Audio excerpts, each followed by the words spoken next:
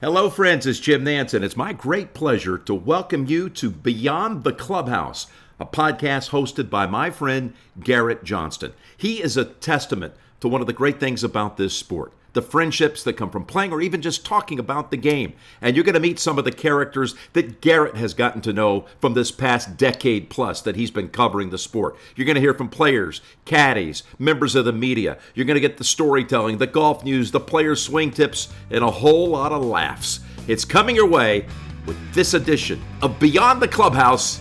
Here's Garrett.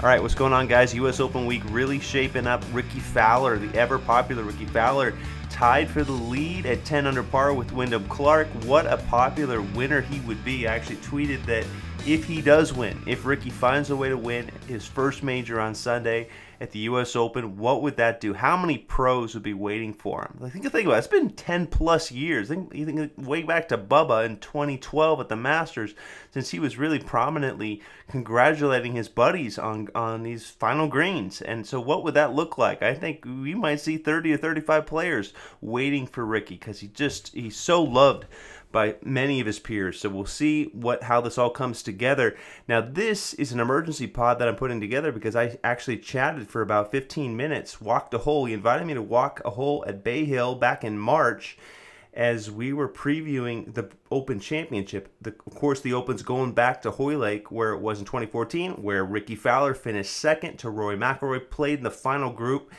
that day as well. There's some relevant stuff here as we go into this Sunday. He talks about playing in final groups, how he deals with that pressure, how he slows things down. I think this is important. It's transferable as to what he's going through right now. We get into swing tips as well, like putting. He's such a good putter, green reader, chipper. There's a lot of good advice about chipping and tempo. This guy's got ultimate tempo that we all want around the greens. So a lot of interesting stuff from Rickie, but we definitely focus on his experience in the final group, in the final round of the Open Championship, almost winning, of course, close call there in 2014 at the Open Championship. This ended up being a preview that I wrote this week for theopen.com, which you can read on theopen.com's website.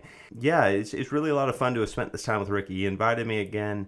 This was a chat, walk and talk at Bay Hill back in March. If you remember that video that I took of him on the 17th hole, this was on Wednesday, right? So it's during the Pro-Am.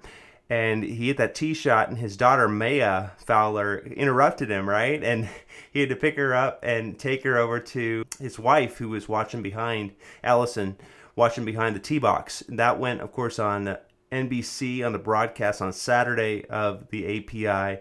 And it was just a fun viral video. It's actually got 25 million views on social media when I gave it to the PGA Tour, my friends over there. And on their platforms, it's got that many views. It just goes to show you how popular Rickie Fowler is. So anyway, this is a walk and talk, 15 minutes with Rickie. You know, you might have an airplane flying over for 20 seconds of this. So you're going to hear different things. We're out in the field. We're making it happen. But it was a lot of fun. And Rickie, as always, very cordial and great with his time. And one thing I wanted to add, Rickie at this time, at this point of the season in March, had not even qualified for any of the majors, right? So he wasn't even in the Open Championship that we were previewing, right? He was just gracious enough to talk about it. But either way, he has now gotten into that. Of course, he got into the U.S. Open and has been playing majors this year. But anyway, Rickie Fowler here on Beyond the Clubhouse. You know, it was, very obviously different position, but playing alongside Rory, someone that we're basically the same age, and we had played quite a bit together at that point. So to have some of that familiarity was nice.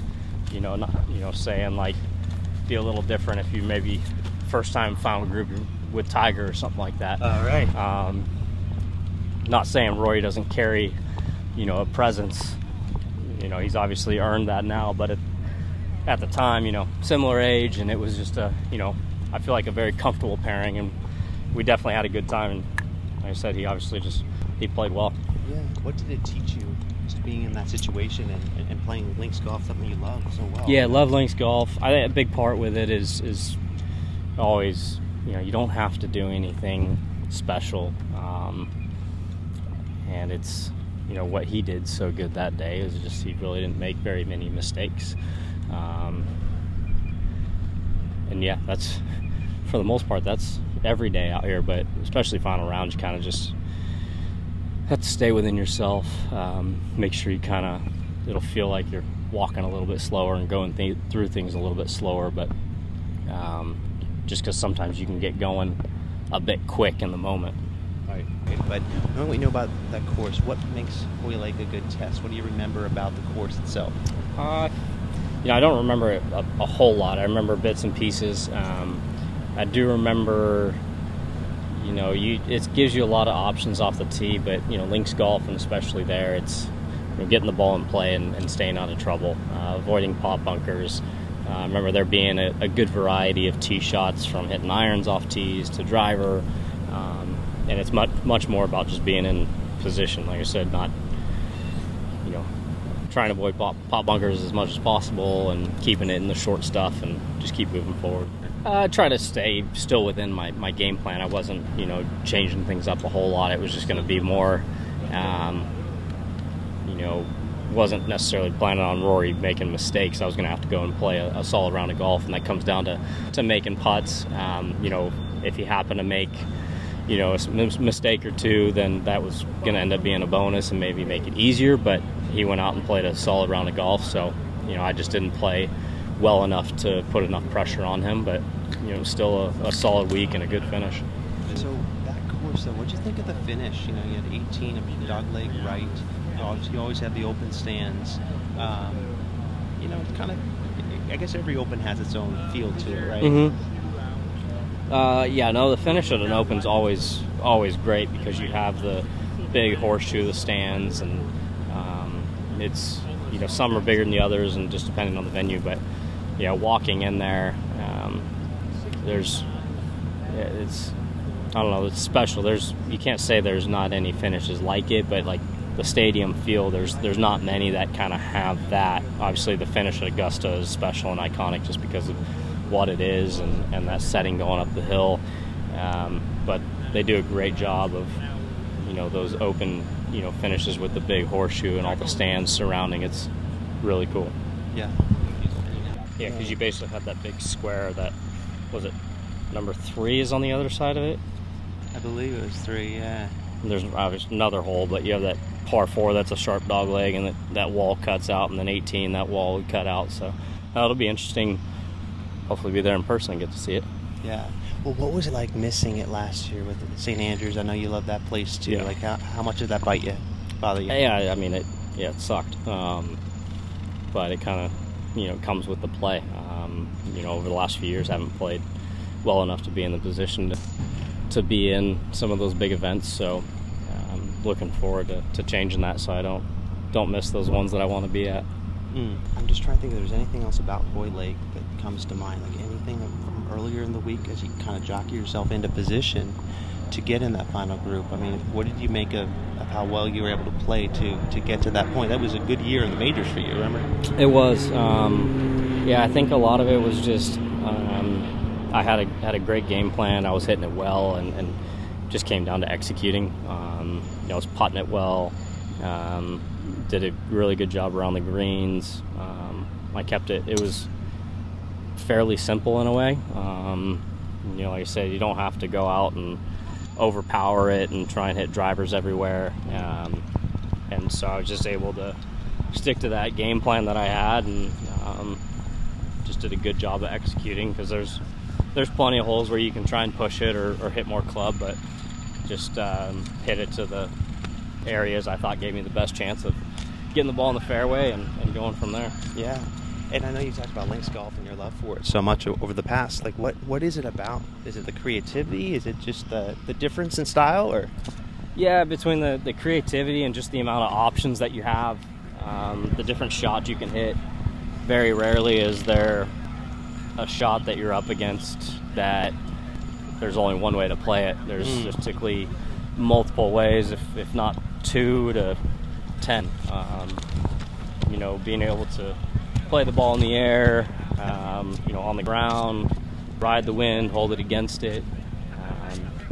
I feel like it kind of brings out the creative side and being able to see different shots, and it's fun when you visualize something and then you actually hit it and it plays out how you thought it was going to. Yeah. Oak Hill. Going back there, what did you make of that course and that challenge of Oak Hill? I mean, for the most part, it's just, and I think a lot of PGAs, they set it up where it's pretty much right in front of you. Just a good, solid, tough test. I know they've taken out quite a few trees there and gone back to, I think, a little bit more of its original setup. Plenty of trees to begin with there, but yeah, I'd be interested to see it. Haven't seen it in 10 years. You're only a little older, just a tad. Yeah, you got a few years on it, but no, that's a good place that I feel like has stood the test of time. It's an older venue, but they've been able to modernize it here and there, and it's not going to be easy, that's for sure. Yeah. And then 5 quick tips on different aspects of the game. You're playing a Pro-Am now, so you see how these amateurs play. With driving, what can we do better with driving?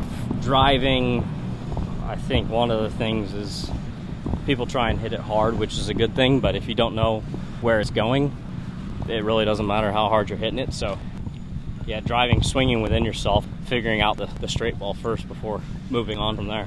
What about as we get into greens? I know it's target golf when it's iron play, right? But what would be your advice for weekend golfers with irons? Middle of the green's always good. Not that they necessarily see or face pins in corners like we do at tournaments and stuff like that. Another thing, I think accepting how far you really hit shots or how far you carry them, and not trying to, hit something too hard, thinking, oh, I've hit 6-iron 190 one time, so I'm going to hit 6-iron from 190. Little hero ball, yeah. Yeah, so it's, being realistic. Like middle of the green's always good. I think starting simple, getting the ball in the fairway, start hitting a lot of greens, and then you can start trying to improve from there. If you're just swinging hard and missing fairways and missing a lot of greens, it's going to be an uphill battle. Bunker play, like how can we be better with our accuracy in bunker play? Bunker play, there's a lot of stuff there, but open face, so you are exposing the sole or the bounce of the club. Ball position is going to be very forward, if not on the front foot. And then the big thing with that, once you have the face open, is having a weak left hand grip for a righty. Whatever your top hand is needs to be in a weak position, so that as you're coming into the ball, you don't have really the ability to turn your wrist over, which then turns the club down, and then leading edge is exposed to the sand, and that's where the digging comes from. What about green reading? Yeah, I know it's easy to make a mistake for us and play enough break, but typically what's good advice on green reading? Green reading's tough. I mean, there's different systems that can be somewhat taught and learned to simplify it, between aim point and vector, which can be a good spot if someone's not very good at reading greens. Mm-hmm. I don't use any of the systems. I've always been a pretty good green reader myself, but a lot of it's just kind of training your feet and your eyes and repetitions and hitting putts. There's devices that you can use to roll the ball, because if you're hitting putt and you think you're starting the ball at a certain point, you might actually be starting it higher or lower than you actually think. So that, I don't know what some of the devices are called, but being able to roll the ball and see exactly how high or where it's starting and getting feedback. But yeah, it's really just reps, putting yourself in situations and trying to test yourself, like, all right, this looks like it's 2 cups out, and whether you roll a ball or place it on one of the devices or hit putts to make sure you're starting it on line, but then to see if it does the break that you were thinking it was going to do. The other on top of that is you have to practice speed as well, because if your speed's bad, it doesn't matter how good your reads are. You got to be able to match the speed and the read. Right. Chipping, what do you typically notice with chipping? Do we need to just don't hit the ball, don't help the ball up in the air for the most part, or? Yeah, you'll see that people try and flick at it or use their wrist to try and help the ball in the air. A lot of times with chipping, it's, you want your lower body should be fairly stable. Your head's not going to move a whole lot until you're after impact. Roll on out. I would say a lot of times, sometimes you see people go like probably a little too short of a backswing and try and accelerate, versus it being a little bit more of a good tempo, kind of however fast and however far you take it back. That's where your speed's coming from. Very similar to a putting stroke. It's kind of tempo and rhythm with that. So like on basic pitch shots, however far you take it back and how fast, that's basically what you're going to be putting back into the ball. As soon as you start changing the speed, it kind of throws off the connection of the hands and the club. I'll let you putt. Thanks, man. Yep.